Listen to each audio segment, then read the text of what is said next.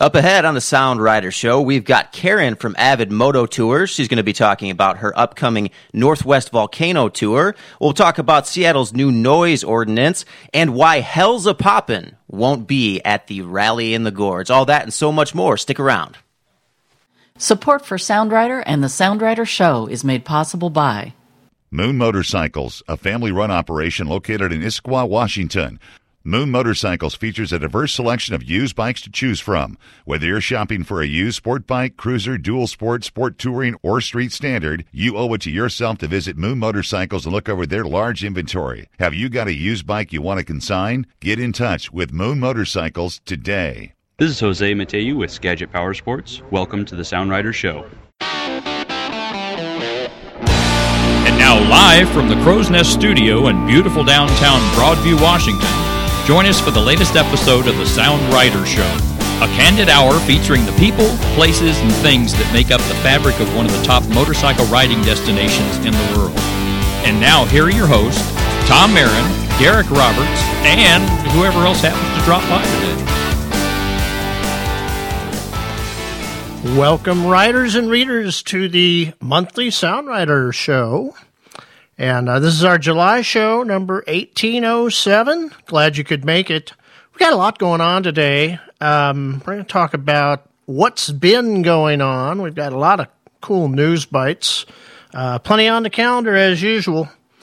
And it must be July. You know why, Derek? Why is that? My computer keyboard is covered in cat fur, so I think the shedding is really underway. That's the indicator, huh? When you're covered in white cat fur, you know that it's July, the month of independence. The month of the shed. Gives a whole new meaning to Moto Shed. Yes, it definitely does. Yeah, our friends down in Queen Anne there. But you outside of the whole cat shedding thing, maybe part of that has been piling up because you haven't really been around too much. You've been out on these Sound Rider events. Yeah, we recorded the last show in the middle of May. Right. So in the 45 days that has followed, I've been out doing a lot of stuff. We did start with the road trip back in May. And we all had a good time. Yeah, so let's get into that a little bit because this was really a great route. You were down in Oregon, right? We were doing Weird Oregon. It was a Weird Oregon tour. Yeah. We kicked it off in Forest Grove and at the McMenamins place there at the old Grand Lodge. Nice. And so that's weird all in itself. You know, I've never been there. You got to go. Yeah, I need to check it out. But they have a really nice hot pool there that cool. I like. But like the bar is called the doctor's office, right? Which I don't know, it's kind of fitting after 5 o'clock at night. Sure, yeah, the doctor self-medicating, yeah. And so then immediately we took off on a bunch of cool little twisty back roads, stayed off of the main Highway 47. Nice. And dropped into, we crossed the Willamette River on a ferry. That's gorgeous. A lot of people don't know about that it's called the Wheatland Ferry. Now, how long does that take to get across on the old Wheatland Ferry? I couldn't get my phone out of my pocket and back in fast enough. Okay.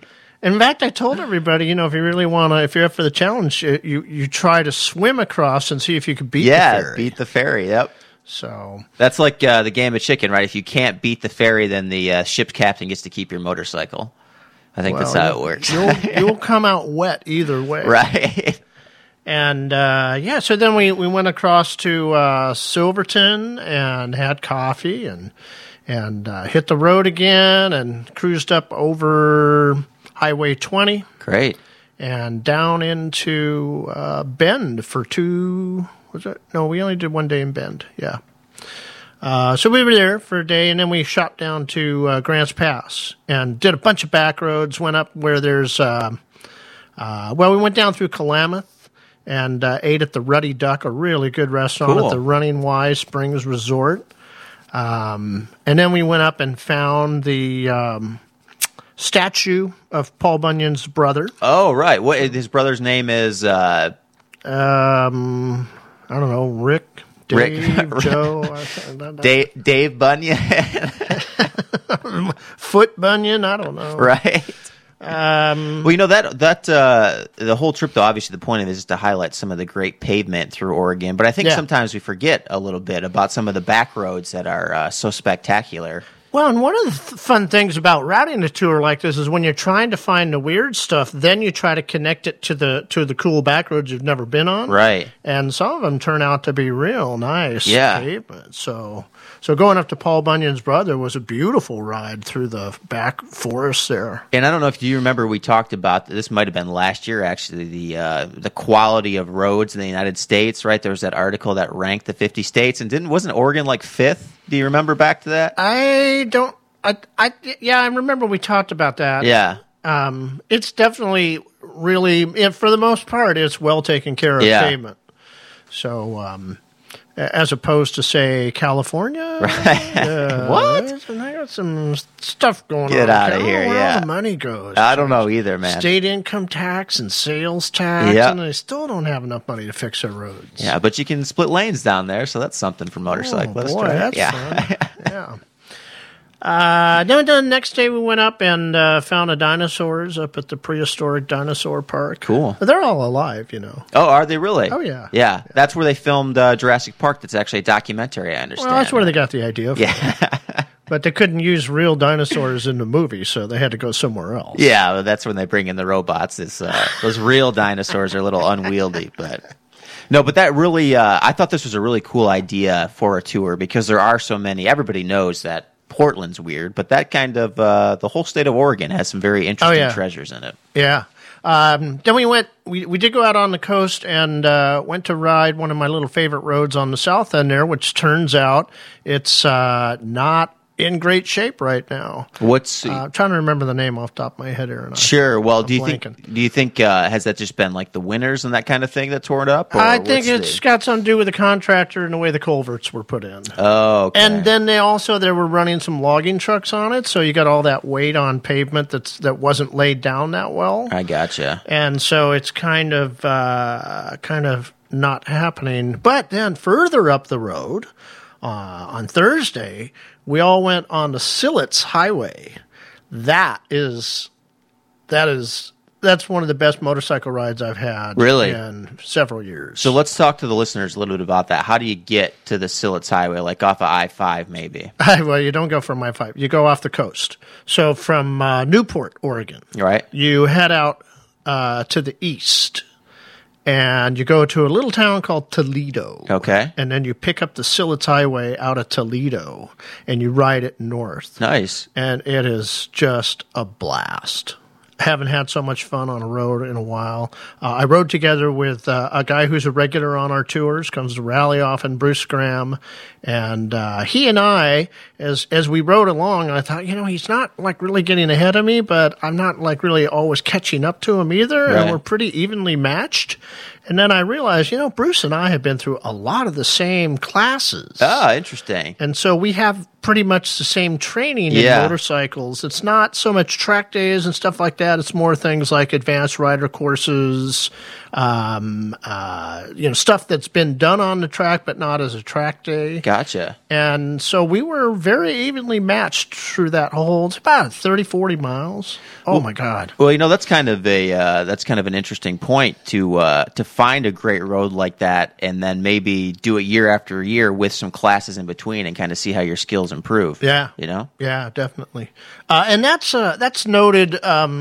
Both roads we're talking about, the one I can't remember the name of, right, and that one, are both noted in an article that I will keep up during the month of July, which is a ride report on the Oregon coast. Cool. So people can go find those roads and have some good fun.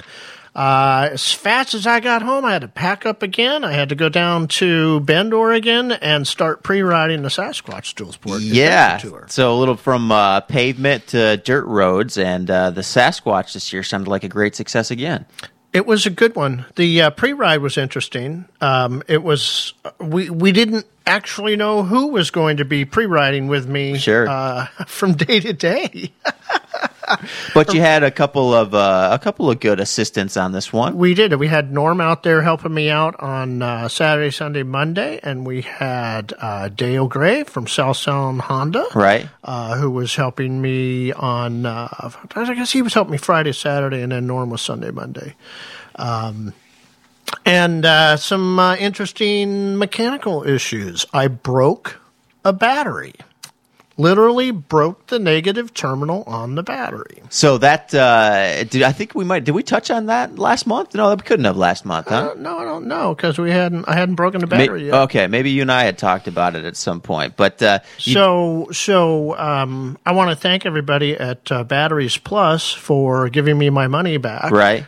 They had an error in their database. They had a wrong size battery listed that would fit in my bike. And that was the one that was in the store the day I bought it. I put it in. I noticed it was kind of riding on the edge of the mount area. Sure. But then when you bang around on the washboard for a while and all that stuff, then all of a sudden the bike won't start. Yeah, that's not a good setup there. But you were able to get it fixed up and get back out and complete the pre-ride on that trip. Well, I'd like to thank all my friends at Napa who had a battery when the local motorcycle shop did not have the battery in Bend, Oregon. I won't name their name. Sure. But Napa had it, so I went and got the right size battery, and we finished the pre-ride, and that all worked out fine.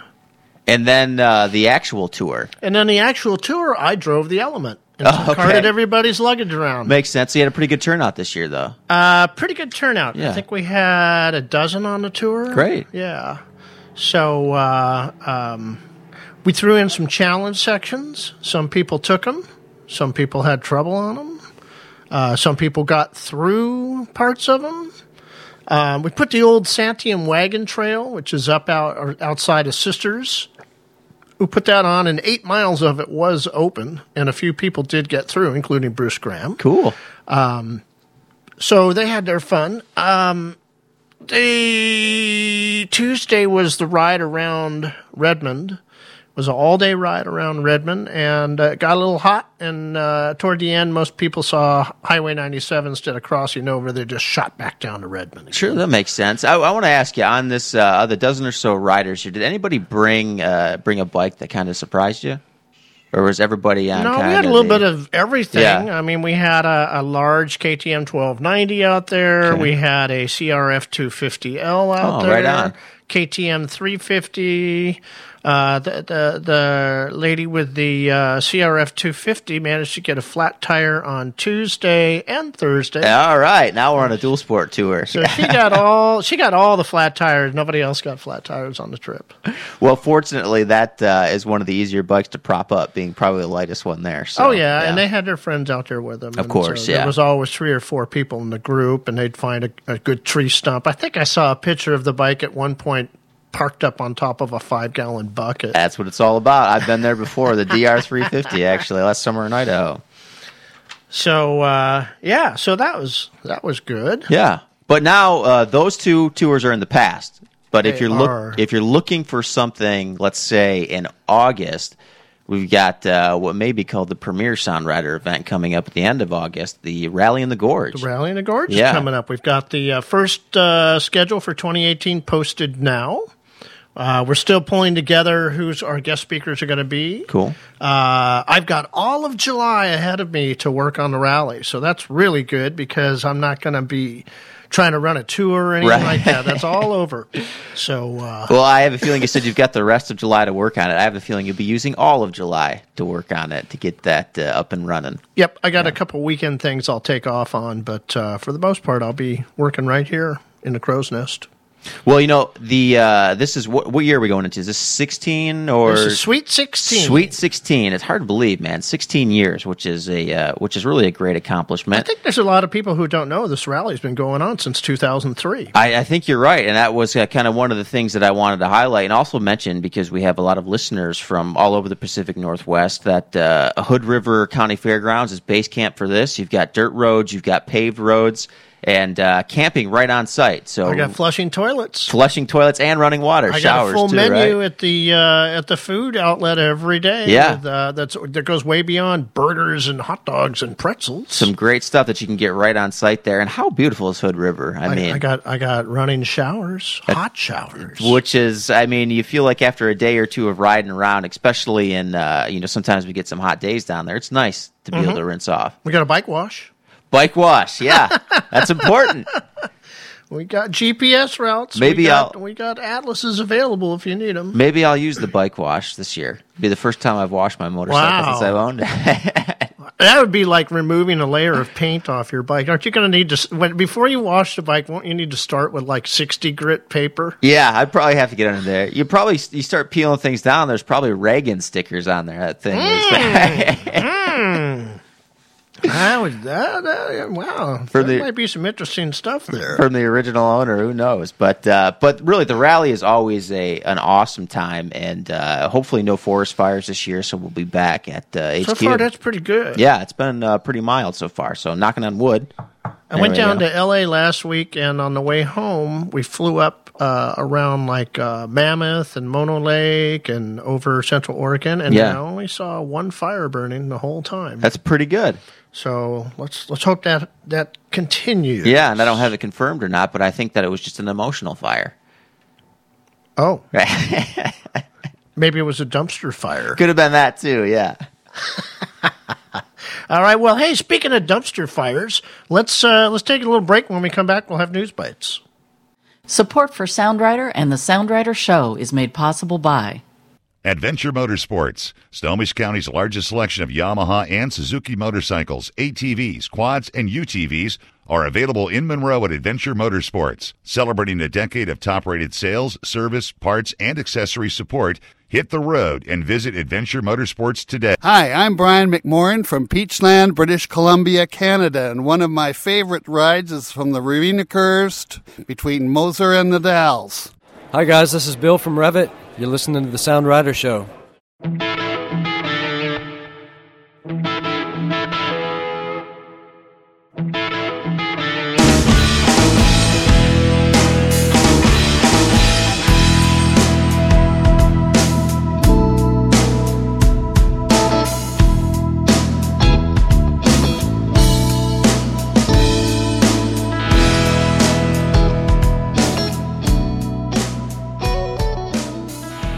Back on the Sound Rider Show, and we'll dive right into News Bites because there's been some interesting stuff going on. You know, not a ton locally here in the Pacific Northwest, but a lot globally that has kind of been moving and shaking.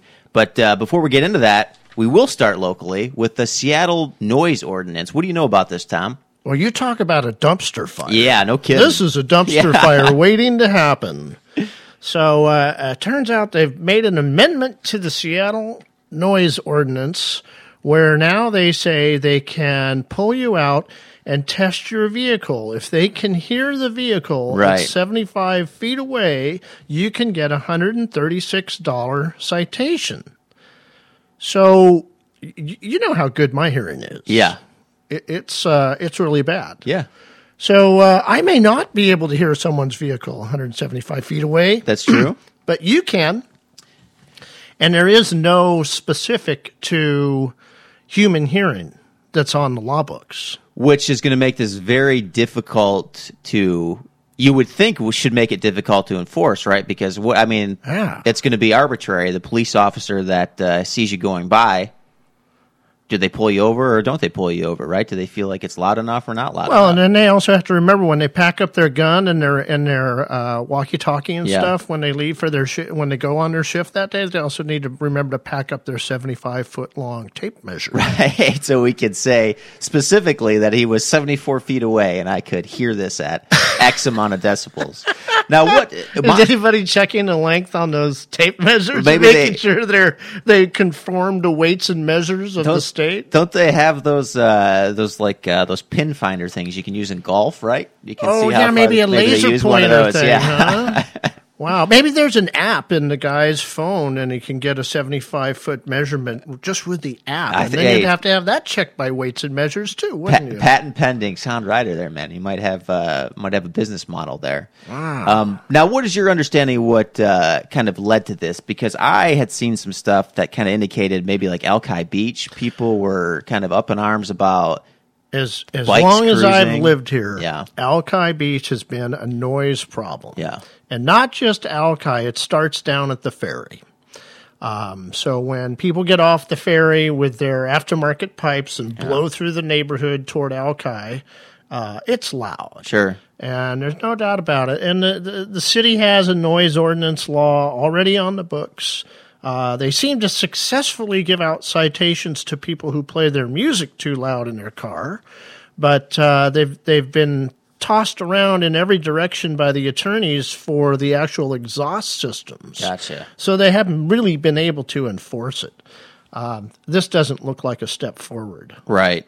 This looks like just another fun day for an attorney in court. Well, so that's what my question is. Is this just one of those measures where they're getting maybe so many complaints from the local populace that they're like, yeah, we'll put this on the books, and then they're going to leave it at bay? They'll leave us alone. Yeah. Or are they targeting a specific crowd? Do they have problems with, Harley riders, loud pipes, Well, it was lights, funny because when you looked at the article in the Seattle Times, it showed two motorcycles in a photograph. Right. And the entire article talked about cars. So there was some good reporting there. Yeah. Well, I don't know. I never look at a physical paper, so when I go to the Seattle Times, all I see is ads. I can never get through to the actual content. Yeah. But exactly. You're not a subscriber. Yeah, You it's won't make it through the paywall. It's very interesting, these types of little movements, though, because you do wonder, like, what is the ultimate intent, and are we going to have to work? I mean, I basically ride a dirt bike. I don't know. I have any idea how loud that is. Well, get out a tape measure and measure 75 feet and then put your bike on. Yeah. And use like a throttle meister or something. Give it about 1,500 RPMs and then walk back to 70 feet and see if you can still hear it. You probably can hear it. Yeah, that sounds like a great way to spend an afternoon. It's just so open-ended. It's crazy. Yeah. So I don't think that one's going to fly. No. Well, we'll see. We'll definitely try to keep an eye on it here. But I tell you what does make good business sense. Yeah. Harley Davidson's going to open up a factory in Europe to build motorcycles for the European market. I think that's good business sense. So are they doing this in tandem? Because I had seen a lot about a Thailand plant as well. That one exists already. Okay. And then so does the one in India. India, Brazil, right? Their manufacturing I think the Thailand already exists. Okay, maybe I'm not sure. That might be the case. I know that they had mentioned that one a lot, but I did see as well that they're going to do some manufacturing in Europe. This is tough on Harley. This whole game. I don't think it's such a bad thing. I mean, obviously, if there's going to be tariffs on the bikes coming into the country, then the smart thing to do is go build your manufacturing in the country where you're going to sell the bike, so you don't get charged tariffs. I agree 100%. I mean, It doesn't keep jobs in the United States, no. But it's a smart move. And this is actually, it was odd to me because you could tell this was a press release that came across the AP wire, right? Back at the first of the week here that we're recording, which is just before July. Yeah. And this has all been in motion for some time. They're just getting closer to making it a reality now. Well, I think it's in constant motion. I mean, if you're a business and you can make 0.5% more, you make 0.5% more. You don't. I think they're making more than 0.5%. Well, right, but I'm saying, yeah, but regardless of what the margins are, if you can make more doing your operation a certain way, that's what you're kind of obligated to do, particularly if you're a public company like Harley Davidson. Oh, yeah. Yeah. So I don't fault them for that. You can't sit there and get hit with these $2,000 tariffs on a $20,000 motorcycle all day long. Right, and they're saying production costs might be 31% more with some of the imports tariffs that have come up with steel and that kind of stuff. Uh-huh. So, I mean, I don't fault Harley Davidson, but I do think it puts them in a very precarious position because, one, they're already seeing dwindling market share. And now I think a lot of their base, I would guess that they have a significant amount of people who probably support the idea of American first manufacturing that would be their customer. And now they're kind of in this position where they're being, advertised as shipping manufacturing overseas, and they've already got dwindling market share, and now prices are looking like they're probably going to go up. What does this spell for the 5-year horizon for the company, Oh, it's probably going to go hand in hand with the forthcoming recession. Well, that is probably true. If we, which I mean, cyclically, right? Some would say that we're due. We see a recession every 10 years. So some would say that we're due. I think Donald Trump would say that we're not due. I don't know either way personally. I'll just wait for his tweet, right? And then I'll know what the leader is thinking. But I really do think that this could have a large impact. I mean, especially you're talking about 2,200 more. Well, it could have a positive impact for Harley too. It could grow their market share in Europe more because they're able to affordably price their motorcycles over there. And if the market's there and it's buying them, then that's probably a good business move. Well, I don't think I had to use the term affordable, though. I'd say maybe more competitive, but I don't know if you're going to be underselling, European brands. I mean, because you got KTM, you've got Husqvarna, Moto Guzzi. I mean, you've got a lot of European brands, and then also you still have the Japanese brands going in there. I really feel like it puts Harley Davidson in a difficult position. I mean, I'm sure that they've got some great minds working on it, but I mean, the dust will settle on this eventually. We'll see where it goes. But I don't want. If they sat around and did nothing, I think that would be a worse idea. Definitely would be a worse idea. Yeah. All right. Enough of that. Yeah. Moving on to the next thing. Moving on. Right? More local news. Brendan Ferrer has departed South Sound Motorcycles. He was a long-time employee of Keith and Ann Ty. Good guy. Ran a good shop down there. Opened that store up when they opened it up. I think it was 2003 or 4. Wow. And I don't know where it's going to wind up. He lives up here in Seattle, and I haven't talked to him directly since, so I don't know where we'll see him wind up, but it might be interesting to watch what happens. We've got a few people out of management from that company that are kind of doing their own thing now. Yeah, well, there's a lot of talent, you're right, that have come out that's come out of South Sound, so hopefully he continues that legacy at another shop or starts his own thing, and we can continue to draw from that here in the Seattle area. Mm-hmm. What else? We were talking earlier about the Weird Oregon and the Sasquatch Tour. Right. And so we recently released the book and a GPS file for that Weird Oregon tour. And we will be releasing, or maybe we'll already have it out by the time this broadcast goes up. You'll be able to buy the book for the Sasquatch Tour and the GPS track as well. Which I got to say, this is one of my favorite things. I really like the fact that you publish these after the tour, and that people still have a chance to go and ride it, because not everybody's in for the group thing. Yeah. And sometimes people just are like, hey, I want to find good places to ride. You get the USB, you download the tracks, you flip through the book, and you go out at your own pace. You want to do it in 5 days? You want to do it in 2 weeks? Go out and hit the roads. Yeah. Yeah. It's funny, I had a customer call me the other day. He said he bought somebody else's tour of the Olympic Peninsula. Yeah. And when he opened up the package, there was a note in there that said that the GPS file wouldn't be compatible with his GPS. I had it working in 5 minutes over the phone. Oh, there you go. So. Troubleshooting. And once that gentleman gets his bill, I'm sure he'll think it was well worthwhile, right? He said, well, gee, I really appreciate this. And I said, well, you can always feel free to support us through the store, purchase in the store, whatever you want to do. Come to the rally sometime. So. But, hey, speaking of the rally, you had a pitch, right? We got pitched big time from the folks at Hell's a Poppin'. And so we watched a video, and they wanted to come and be a part of the rally in the gorge. And we watched a video, and we realized that it probably wasn't going to be a good match. Yeah. Well, I will say credit because I did check out some of their stuff here. It seems very interesting. I don't think this is the right venue, but it's essentially like an old timey circus sideshow. Yeah, it's like a 21st century freak show. Right. Got the sword swallowers and the fire eaters and the guy with no legs and. Yeah, they had some very interesting stuff. I just watched a few clips, and they seem like great guys and a great team. But I don't think that's what people come to the rally in the gorge for. No. Yeah, I think people want to get out and ride. But when you watch that, don't you see? Can't you just imagine a whole lot of people with like dual sport bikes wanting to get into the Hell's a Poppin' show? Yeah, I don't know. Like I said, if that's the right fit, but you know what? I think one of the Folkstead brothers should put this on. They should have these guys come in and do either the Hell's Canyon or the Pendleton Bike Week. Yeah, there you go. And I'd go watch the Hell's a Poppin' if I went over to Pendleton Bike Week. Yeah. Do you think, do they do anything specific motorcycle related? Like, I know you mentioned sword swallowing. Do they do it like an oil dipstick or anything like that? Oh, yeah. You know, the sword swallowing, that's motorcycle specific right there. I mean, that's why all these guys don't want to wear full face helmets, because they won't go down the road and swallow swords while they ride. You know, I'd never considered that, but that's an excellent point. That is the one reason to wear a non-full face helmet. Let's go half shell. You can eat fire a lot easier when you don't have on a full face helmet. I didn't see anything in the video that said they had anything motorcycle specific. Yeah. I don't know if some guy comes in and does a smoky burnout and then eats a totaled out tire. Right. That would be very interesting. Yeah. I don't know. The clip that I saw was from Sturgis. Give me 10 minutes in the think tank and I'll rework their whole show. We'll call that the Tom Marin's of poppin'.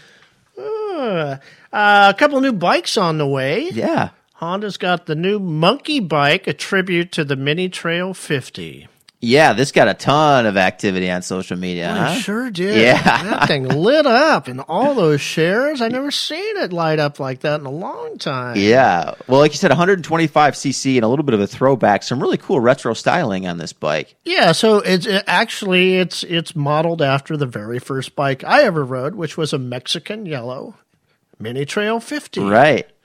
And when you look at the picture side by side, that's not really. No, not quite the same bike. Yeah. I mean, like this has inverted front forks. Yeah. And it has suspension on the rear, which the original Mini Trail 50 did not have suspension on the rear. This is a little more supermoto inspired versus tractor inspired for the old 50, right? I don't know if I'd say it was supermoto. It's just more, like you went to lunch with us that day that we rode the Groms to lunch. Yeah. And everybody's, crazy about this bike, and I'm sure they're going to sell out of every one of them that they make on the first year. Sure. But as an adult, I don't really fit that bike too well. No, but I think when I say supermoto, I guess more towards like you got to get it to. It's a bike to play around on, right? It's not a touring machine. You take it to the rally in the gorge, and it becomes your pit bike. There you go. You take that between your campsite and the showers. Yeah. Yeah, I got you. Yeah, you ride it into the shower, and you take a shower together with the Hose bike. it right down, yeah. Okay, I'll be looking for you on the monkey bike in the shower. I think you're going to add that to your Hell's a Poppin' tour, your offshoot. Shower bike man, right? What else? We got a new CRF 450RX, which is street legal. Much more interesting. We're always happy to hear about the 400 plus 600 type dual sports coming to market. Yeah. The heartbreaking moment for me was when I looked at that 1.3 gallon gas tank and said, it won't do me. Yeah. Well, I think, how long? Did we have 48 hours before we see a Chirby's five gallon tank? Yeah, and then definitely. The Tour Tech and everybody else making their luggage for it. Yeah, it's going to happen. I mean, it's a very interesting platform. Obviously, the 450, the CRF 450, renowned sort of for its dirt skills, and I think it's great. Put some turn signals on that thing and let people go to town on making the Frankenstein. I've always enjoyed having a 300-pound dual sport. Yeah, and you just can't find them nowadays. That are up that high in power. Yeah, the power's there. I also, in addition to the tank being so small, the one thing that I was kind of cringed at a little bit was what is it? 10,699. I think is the. Well, it's a Honda. Was this after the tariffs or what? You're going to pay for quality. I still feel like this should be an $8,000 bike. $8,000? Yeah. That'll be the Suzuki or the Yamaha or the Kawasaki, but you'll pay $10 for the Honda. That's the way it works, man. And don't forget the resale value is going to be higher. No, too. What about like the NC700X is priced pretty well? A good deal, huh? That's pretty well in line with like the V-Strom. Yeah, I paid like $6,000 for mine. Yeah, that was a good deal. So that's what I'm putting the heat on Honda. Or I'm gonna start tweeting. Yeah. I'm gonna start charging tariffs. Storm. I'm starting charging tariffs on Honda.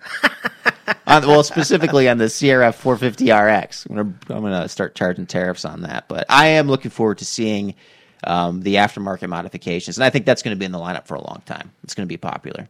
Skagit Power Sports has totally come to the plate. Is that what you say? Come to the plate? Came to the table, came to the plate? Sure, stepped up to the plate and came to the table. Stepped up to the emotional dumpster fire. And they are offering 20% discount on parts and accessories from now through the middle of July, the 15th, for anybody with a Rally in the Gorge registration. That's insanity. Yeah. Like let's say you wanted to buy like $1,000 set of luggage. Right. You'd save $200 right then. And that's more than the cost of your rally registration right there. Exactly. Yeah. You don't even have to go to the rally. You can buy a registration, not even go, and then you can sell your registration to some guy on Craigslist. That's right. Just make sure that he's an actual rider. Somebody's got a dual sport or a sport bike. So what would you do if you were driving down the street one day and you saw a Ford Fiesta and all of a sudden the hood on the front of the car opened up and a motorcycle popped out? I would say it's about time. Doesn't that sound like a 21st century freak show? It does, yeah. Well, Ford has filed a patent to put a motorcycle into a Ford Fiesta for transport and then be able to unload it anywhere. So what's the intent on this? Is this like, hey, I work downtown, but it's too busy, so I'm going to drive to the park and ride, and then I'm going to pop open. Too much traffic. I'll just leave my car here in the lane and get to work. Yeah. I'll come get it at lunchtime. I had not seen this, but this will be my primary Google search as soon as the broadcast is over here, because this sounds patently absurd. It sounds crazy. Yeah. Was there market research that led to this? It said, well, we need to build this now. Why would you do it from a Fiesta? Wouldn't you rather do it from like a transit van? Yeah. Well, my first inclination was that or a truck, but I guess then you just put the motorcycle in the back. Huh? And then you must not be able to put like a full-size motorcycle. It must be like a monkey bike. Yeah, the 125cc, I guess. Maybe so, yeah. The yellow Ford Fiesta with the Mexican yellow monkey bike coming out of the front. It's like giving birth to a monkey bike. Although Ford probably wouldn't partner with Honda on this, I don't think. Well, we're not going to partner with Harley Davidson, so... Well, no, they might. They have so many choices. They have Harley Davidson partnerships, though, right, on some of their trucks. But they don't make a Harley Davidson small enough to fit in a Ford Fiesta. Oh, come on. You can get a 600-pound Harley in there. Double the weight of the Fiesta. Or no, wait, maybe, Harley, they can't use the term Fiesta, right, because of the whole border controversy. That's got to be coming up, right? I don't know. Yeah. I don't know. I feel like there's a lot of angles on that. And you have to pay more of a tariff if you have a Fiesta? Yes, you do. All right. Last but not least, so there's some new Husqvarna street bikes coming to the market in the fall, which is a perfect time to bring motorcycles to the market, right when the season's over. Yeah, when everybody's going to the dealership. They're very cool-looking bikes, but the word I'm hearing from dealers is that the wholesale cost to the dealer is almost identical to the retail price. Well, that's not good. So I'm hearing some dealers telling me they will not be carrying these new models. Well, now there's also on the horizon here. These are European-made bikes. I think they're actually made in India. Are they? By an Austrian company, right? Yeah. Okay, so now where does that fall into the tariff platform? Because if these are already at market price and they're 20% more. Well, let's do double tariff. So we'll set the wholesale price at 25% above the retail price. How do you like that? Gotcha. Now, That's good business. I'd have to double check my math, but do two tariffs cancel each other out? I don't know. Is it two negatives or a positive? How does that work? I don't know. And then I guess it depends on how many chromosomes the tariff has in it. Oh, man. Well, there it is, folks. Your emotional dumpster fire of news bites. Top to bottom there. That's some interesting stuff. We're going to take a break, and we'll come back with a calendar, and hopefully it won't be as nutty as this part was. Support for Soundwriter and the Soundwriter Show is made possible by The Rally in the Gorge. Are you ready to go beyond the main roads? Since 2003, the Rally in the Gorge has introduced riders intimately to the awesome secondary and tertiary roads in the Columbia River Gorge National Scenic Area. With programs for dual sport, adventure, sport touring, and sport bike enthusiasts, this is the rally you'll want to return to again and again. For more information, visit soundwriter.com/rally. Hi, my name is George. I'm from East Wenatchee, Washington. One of my favorite rides is in southeast Oregon, up onto the Steens Mountains and back down. Hello, this is Harold Olaf Cecil from Giant Loop, and you're listening to The Sound Rider Show.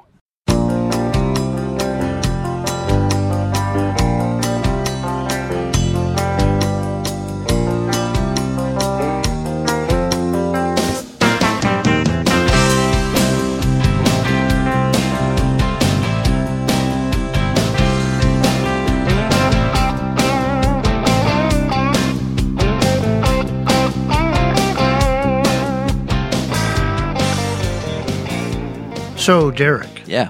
You you were talking on the show, I think it was your tip last month, about Canada. Right? Yeah, that's right. And I came across an interesting thing for people who are into track days and into watching road racing. Cool. There'd be no better time for people living in the Pacific Northwest to throw their sport bike in the trailer or the van or whatever they do, the fifth wheel or whatever. Fiesta. And head to Canada, because on Sunday the 2nd, there will be road racing at Mission Raceways. But then on Monday the 3rd, there's a track day. So you could really put together a nice little trip. And I know, that's happening at the beginning of July. Maybe you're listening to the show now and it's already gone by. And Could be, yeah.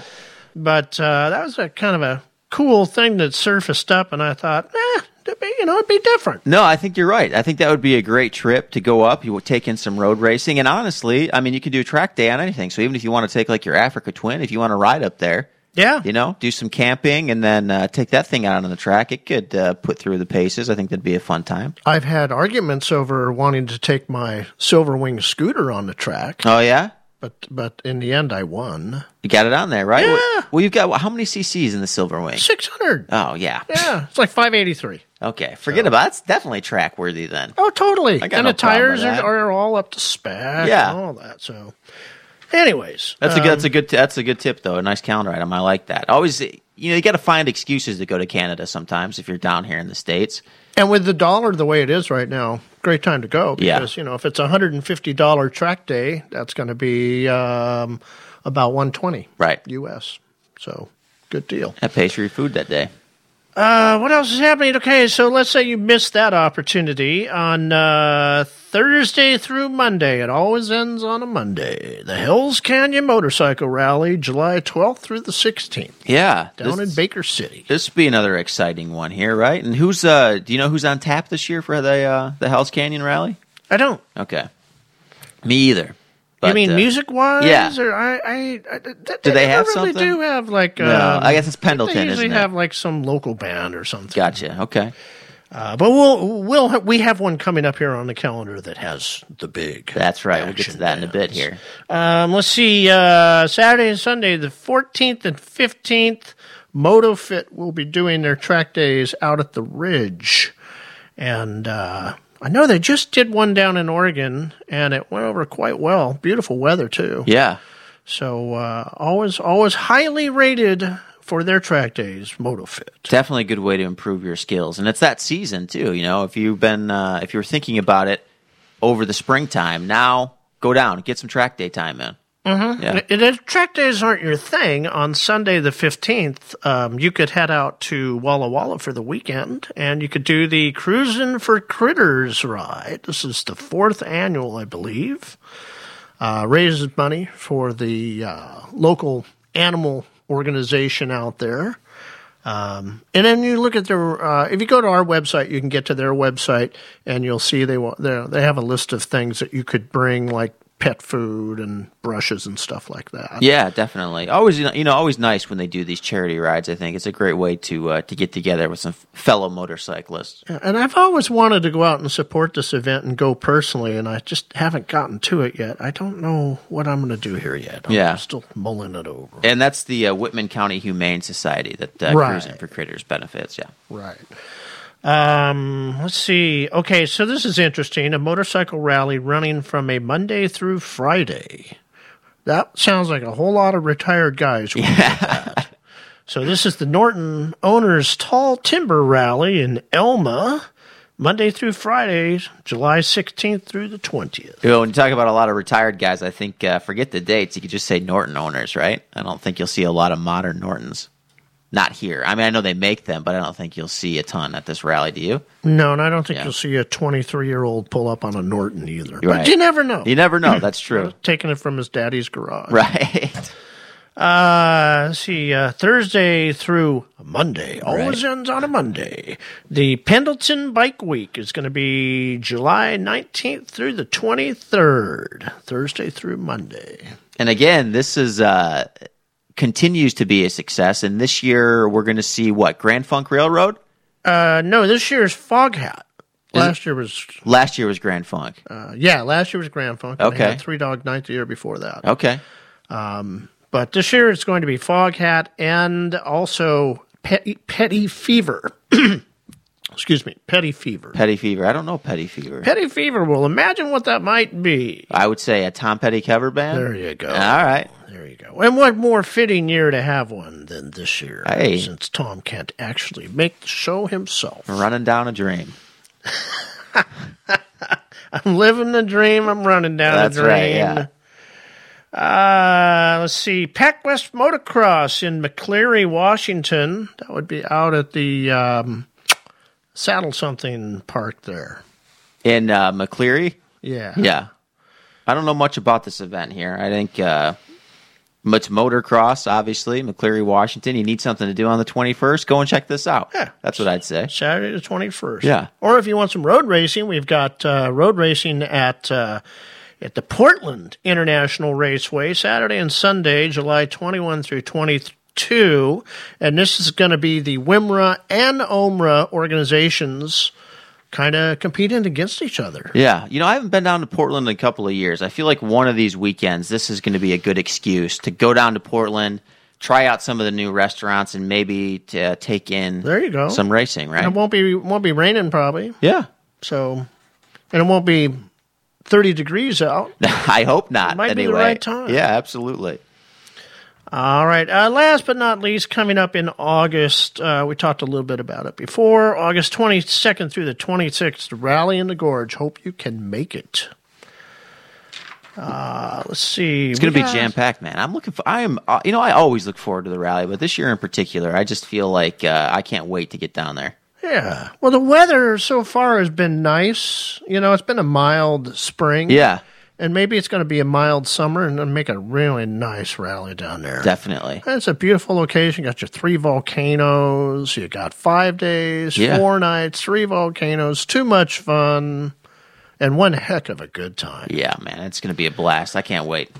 All right. Let's take a little break. We got an interview coming up with Karen Thomson from Avid Moto Tours. Derek's going to go change his oil. We'll be right back. 92.1 Party FM presents Foghat live in concert, performing one evening only, Saturday, July 21st. Doors open at 6 p.m. Don't miss your chance to see this legendary band perform at the world-famous Happy Canyon Arena in Pendleton, Oregon, with hits like opening for them is Petty Fever, an award-winning Tom Petty tribute band.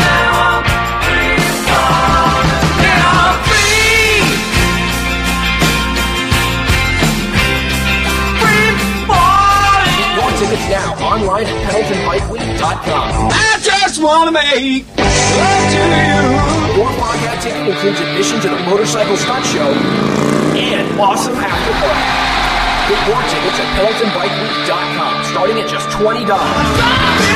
Foghat and Petty Fever, Saturday, July 21st. Pendleton Bike Week, powered by Indian Motorcycles. Hi, my name's Mike. I'm from Vancouver. One of my favorite places to ride in BC is the Duffy Lake Pass. It's a 600-kilometer loop leaving from Vancouver. As soon as you get past Whistler, there's hardly any traffic up there. There's endless twisties, and you go from a high mountain pass down into basically desert roads. There's so much to see, and it changes so much in a short period of time. Hi, this is Ralphie Mogabi from Rockstraps, and you're listening to the Sound Rider Show.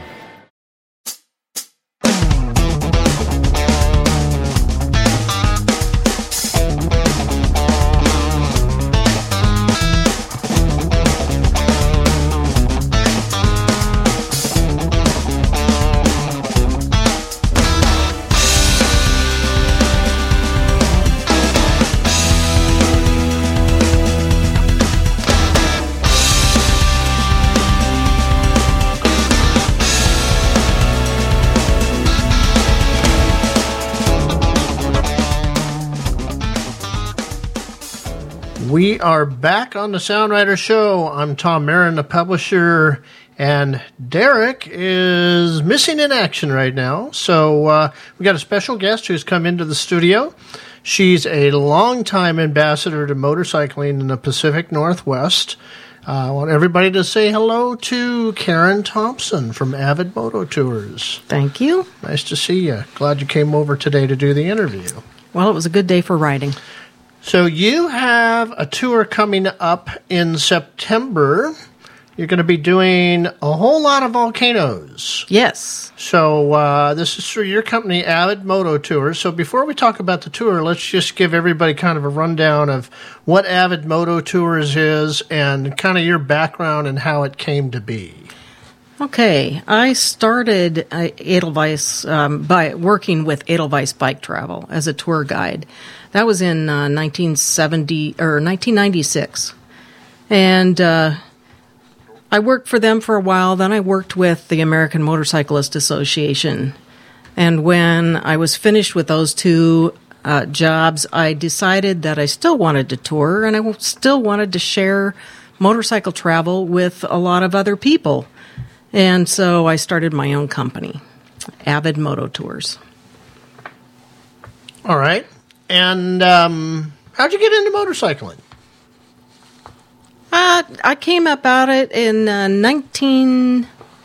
76. I took a motorcycle safety foundation course. So I had an interest in it, and I took the course, and it got me on the right path. In 1980, after meeting my husband, buying a BMW, and joining the Washington State BMW Riders, I got into touring and really fell in love with riding and traveling by motorcycle. And I also wanted to be the best rider I could be. So I took an experienced rider course.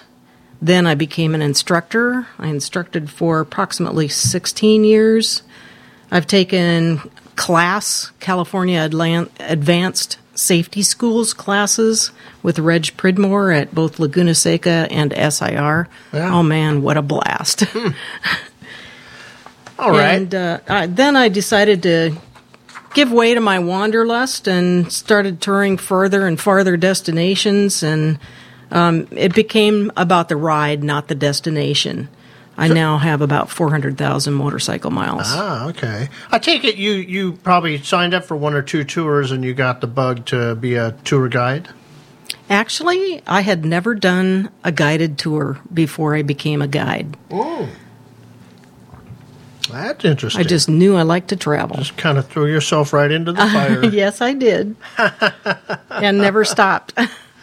So this September, you've got this volcano tour coming up together with Tamla Rich, and you guys are going to be hitting a lot of miles here in the Pacific Northwest. Can you give the listeners just a little bit of some detail on how it's going to go? Yes, it's called our Northwest Volcanoes and Coast Tour. I created it and co-led it in 2015 with Frank Cavucci, who was my boss at the AMA. He has since started his own company, Cavucci Motor Tours, and we had 32 people on that tour, and the feedback was enthusiastically positive. Everybody had a great time, and so I decided I wanted to do it again. And we used the most scenic and fabled motorcycle roads in the Pacific Northwest, from the north of California up until into Washington. Mm-hmm. We're going to start in Portland. We will ride from Portland to the coast, then down the Pacific coast, just past Eureka, California. We'll do the Lost Coast for those who want to try the not so good roads, but yeah. Do you have the maintenance truck that goes along with that? No, we do not. So it's every rider for themselves with support, as much support as we can give. But not even any extra final drives. Huh? Yeah, no. I know there's a lot of potholes on that road. Yeah. But that's not. It's not a necessary part either. It's for those people that want to go on it. And we hook up with the Avenue of the Giants near Garberville at the other end of the Lost Coast run. Mm-hmm. And those that don't want to do the Lost Coast can go just meet us at the Avenue of the Giants. So we do the Redwoods in the Avenue of the Giants, then we'll go across the legendary motorcycle roads across California east to Lassen Peak. Is that 36? Yes, 36. Yep. One of the best motorcycle roads in California. Yeah. And From Lassen Peak, we do Lava Beds National Monument, which is on the border of Oregon and California in the eastern part. Crater Lake, we'll do the Aufderheide in Oregon, Mackenzie Pass, Three Sisters, Mount Hood, Columbia Gorge, and finally Mount St. Helens back to Portland. Nice. It's a 10-day tour. Nice. Well, going back to that 36 road, that's one of the craziest roads around. Oh, it's gorgeous. Those blind corners, and then they turn into whoops right after. Oh, yeah. And there's deer everywhere. There is, and they've actually taken some of the fun out of it on the east side. They've straightened it out a bit in the last few years. There's a sort of a carbon copy, same design out on the east side of California, outside of the...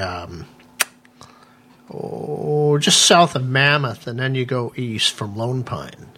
And there's another one of those roads that has a whole bunch of corners, and they're blind corners. Yeah. And then there's a whoop after it, and some of them are in whoops. And, yeah. Oy, I don't know what they've done to that one. I haven't been on it for a while.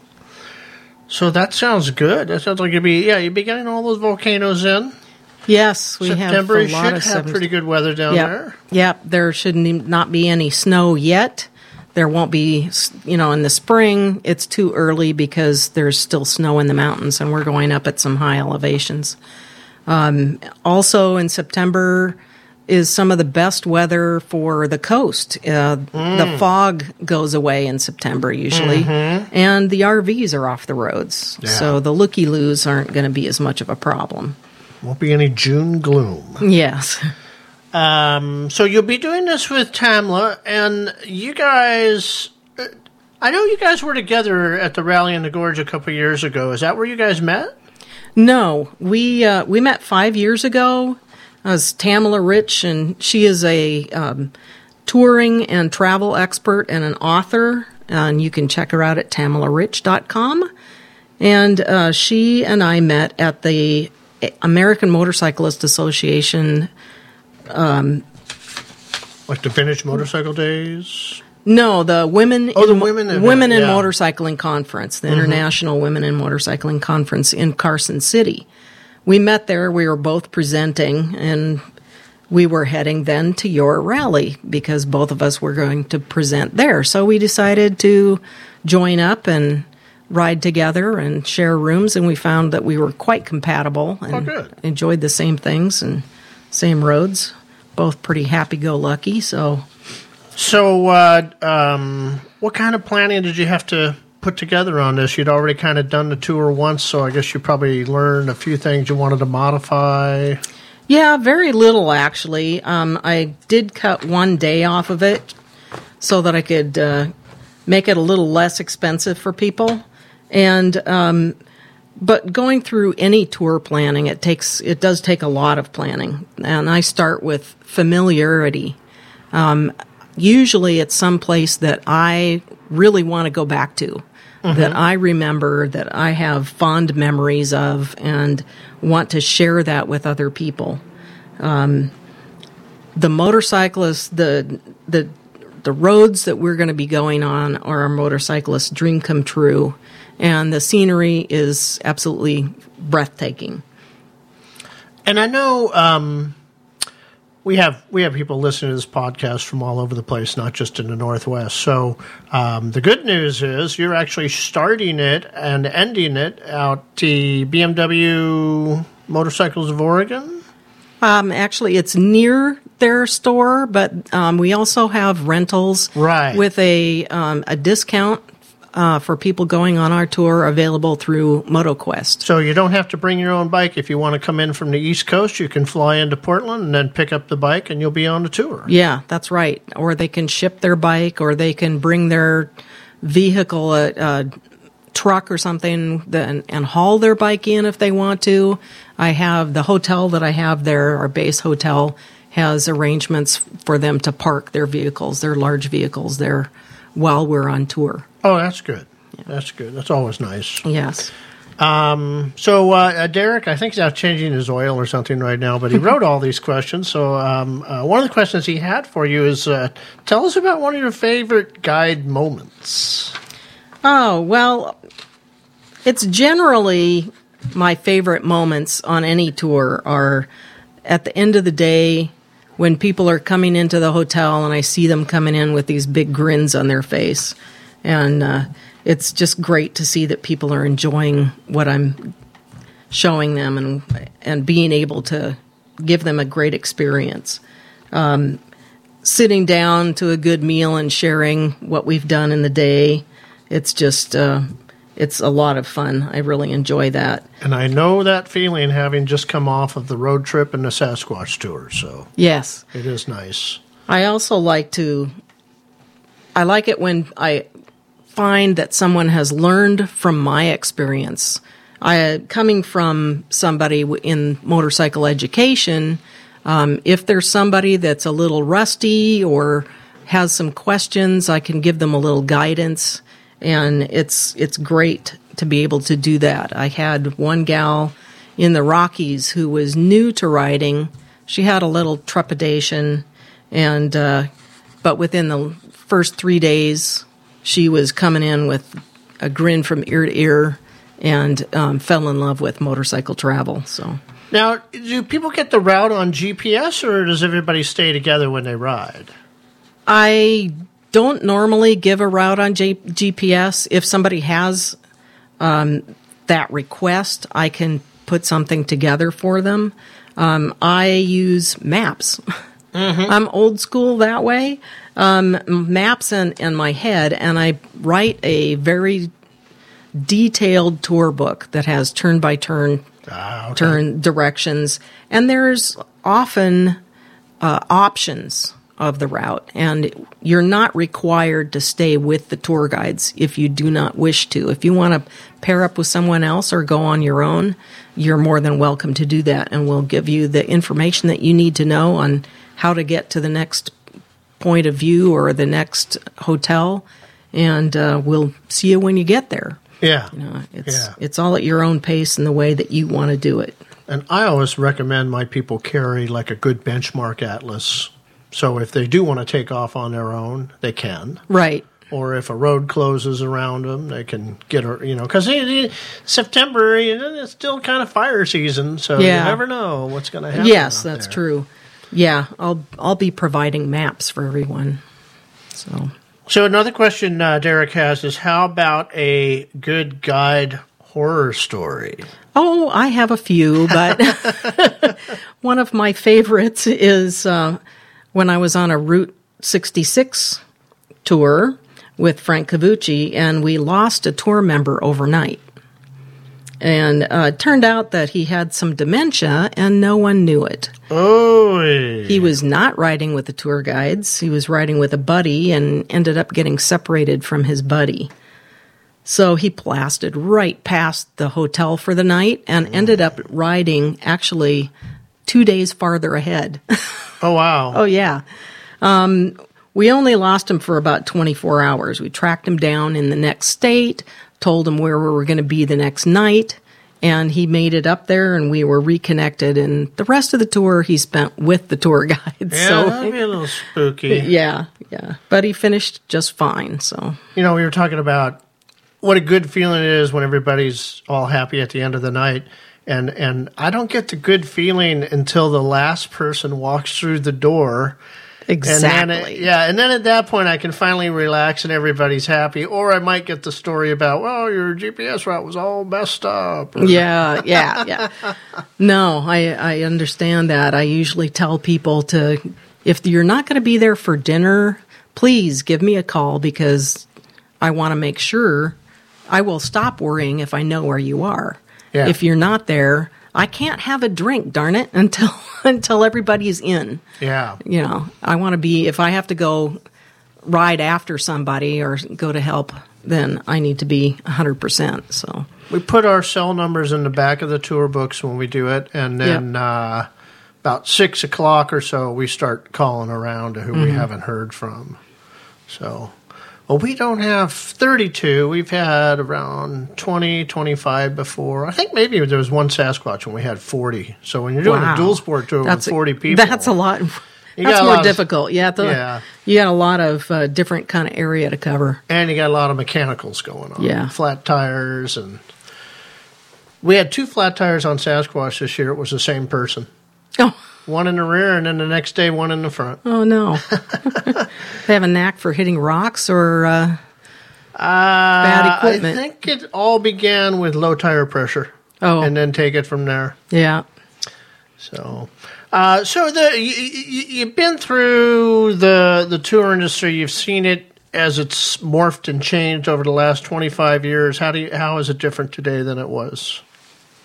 Well, it's a lot different, actually. There's a lot more people now that are aware and are interested in touring by motorcycle than when I started. Mm-hmm. There were so many people that they'd say, "What do you do?" I'm a motorcycle tour guide. And I go, I didn't know anybody did that. And even riders, they just didn't know about it. ADV or adventure riding didn't even exist, really, then.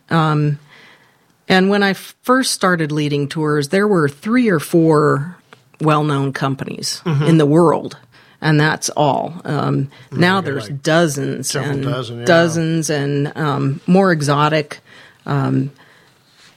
destinations, and people need to know that the companies conduct their tours a lot differently. You can find a tour company that will conduct a tour the way you want it conducted. Some people like to have the support of a truck to carry their luggage. Mm-hmm. They want to have a tour guide all the time. Others want to be riding on their own. Just tell me where I need to be and I'll be there. And you can find some tour companies will require you to be riding with the guide in a formation, to others where you can just go on your own totally. There's self-guided tours that people... so you can find anything that you really want, but what you need to ask yourself is, do I want it guided all the time or do I want a free ride? What kind of quality do I want in my accommodations? And what's included in the tour? Right. And what's important to you? Are you more about the roads and the riding styles? Do you sport or cruising? The scenery important, the history. All those things are important, and it's things that you need to ask a tour company about before you sign up for a tour. Right.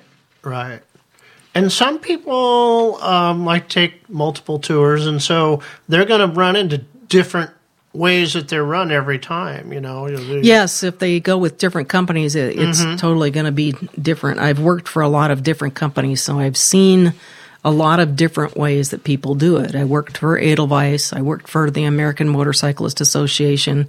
I've worked with Frank Cavucci. I have also worked with Eagle Rider.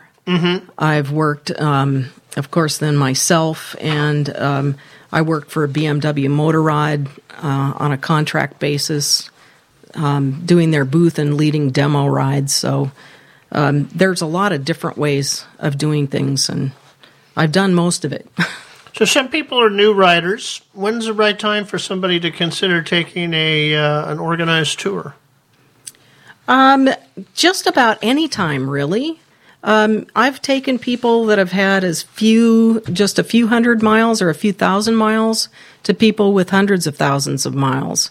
And each one of them can get good and benefit and enjoyment from my tours. Because I have the background of motorcycle education, I can help people that are newer, and we take things at a pace to the group. I've been told that I've able to make everybody happy, even in riding in the same group with many different skill levels. You just have to watch your little ducks behind you and make sure that everybody's comfortable. You have to set your pace according to the slowest rider, but then you also have to let the faster rider enjoy some fun too. I usually do this by speeding up in the corners and slowing down in the straights, and telling people we don't usually ride in formation. We'll ride strung out more. So if I speed up on the straightaways, even the inexperienced rider can keep up and can catch up if they need to. But by by slowing down in the straights, anybody can go fast in a straight line. Right. The most fun is in the corners. So I speed up in the corners, and those that are faster can ride faster. And those, then when the straights come, I'll slow down and let the slower riders catch up. So that before I make any kind of a turn, I know I've got my whole group with me. And by varying the speed like that, I've been able to keep everybody happy. You put your slower riders in the front or in the back? Well, it depends on the group. I play it by ear, but sometimes I will put them in the back. It depends on what size of group, too. That's what I like to do. I like to put them in the back. If I'm going to be leading people, I like to put the slower people in the back. And then the faster ones can either try to keep up with me or go around me if they want. Right. Yes, and I've heard it done, and I have done it both ways, where you have the newest rider behind you. And I think like on a day ride, sometimes that's what I will do. I'll put the newest, least experienced rider behind me so I can keep an eye on them. But if they know that you're not going to run away from them, then I tell everybody, you just ride your own pace. Yeah. And I will not lose you. I will wait for you. If there's that's a turn, what I do. I put the slowest in the back, and I say, we'll be waiting for you up to the next corner. Yeah, exactly. Don't worry about it. Someone will be there. Yes, exactly. So, all right. Let's see. Are you still teaching motorcycle education? No, I haven't done that for quite a while. I'm the North End ride chairman for the BMW Club, the state BMW Club. And I just got back into the club. I've been so busy. I hadn't been involved in the club for a long time, and now I'm getting back into it and enjoying a little more local riding. Yeah. Nice to. I took a few years off of not doing a whole lot of local riding. Kind of fun going back out and hitting some of those roads again. Yes, exactly. So, all right. Any parting tips for the listeners? I do. Things that I always keep in mind is never stop learning or practicing. Be the best you can be and know how to get the most out of your motorcycle. Get rider education and learn the right way. Make sure you practice situational awareness. Make sure you know what's going on around you and where you need to be to keep yourself safe. And last but not least, at-gat. All the gear, all the time. Yeah. Definitely. All right. Well, I thank you again for coming over today, doing the interview. I envy you guys. You're going to be out there on the road. Anybody who's listening, don't envy them. Go with them. Yes. Sign up. So on avidmototours.com. Very good. Very good. All right. We're going to take a little break, and we'll be back, I think, with some tips and tricks. Support for the Sound Riders Show is provided in part by Seattle Cycle Center. As more and more shops discontinue sales of apparel and aftermarket gear, Seattle Cycle Center continues to provide a wide selection of everything you need for your next ride. Family-owned and operated for more than 30 years, Seattle Cycle Center is your destination for helmets, jackets, pants, boots, gloves, rain gear, and much more. Visit their store on Aurora Avenue soon. All right, my name's Sean. I'm from Bremerton. I got a KLR 650 and a Goldwing, and my favorite ride is anything that involves dirt, especially if I'm on the Goldwing. This is Garrett Robinette from Trail Tech, makers of Voyager. You're listening to the Sound Rider Show.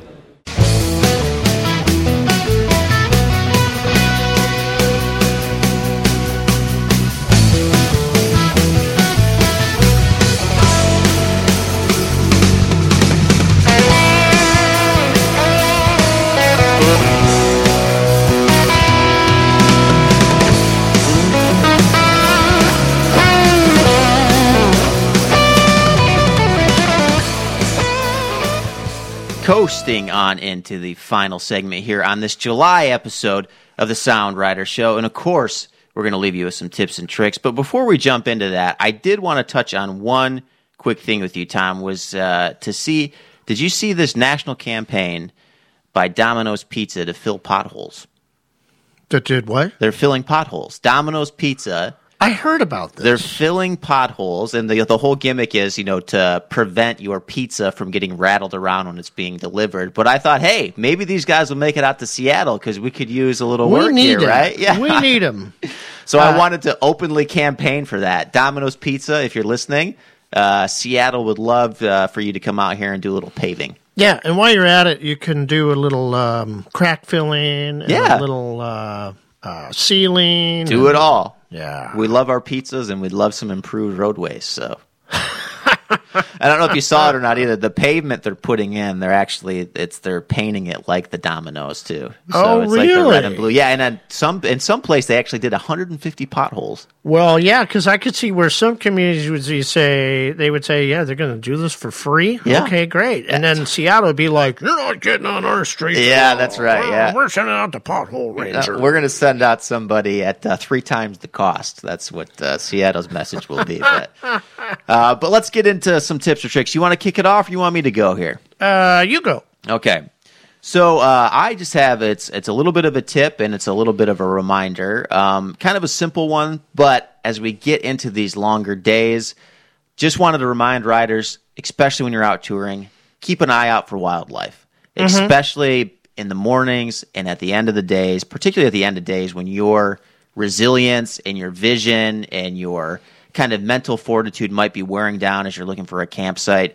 A lot of wildlife out there, tons of deer, tons of elk, and just kind of take heed to the signs, look at the side of the roads, watch the other drivers, and please try to stay safe and not run over any wildlife on your motorcycle. That's my tip / reminder for the month. I agree. That's a good one. Yeah, always keep an eye out, right? Oh, yeah. Yeah. Always keep scanning. Don't let your peripheral vision just go straight to the front. Yeah. Make sure you keep a wide area of vision open. Yeah. Well, it's tough. It can be tough, too, on long touring days, right? Especially when you don't have your campsite planned and you're kind of looking for other things. Before you know it, it's 8 or 9 o'clock at night, and you'll see these big herds of deer out there, and they're just waiting to cross the street. So Yeah. That's 8 o'clock at night is usually about when I'm still lost in the woods. Pre-ride. Well, look out for deer in the woods, too. Yes. Yeah. As well as in the city. Yeah, the city. All of you in Alberta. That's right. You know who you are.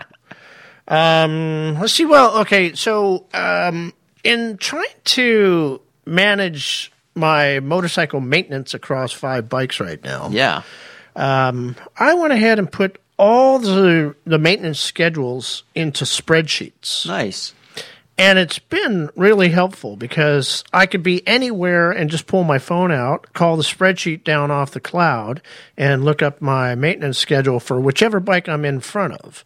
And then I realized when I was out breaking my battery last time that it wouldn't be a bad idea to include in that spreadsheet the size of oil filter you use, the type of oil you use, the spark plug number, the gap on the plug, stuff like that. Great idea. Because you're not going to have all those books out with you when you're out riding. You might have your little handbook manual that would have some of that.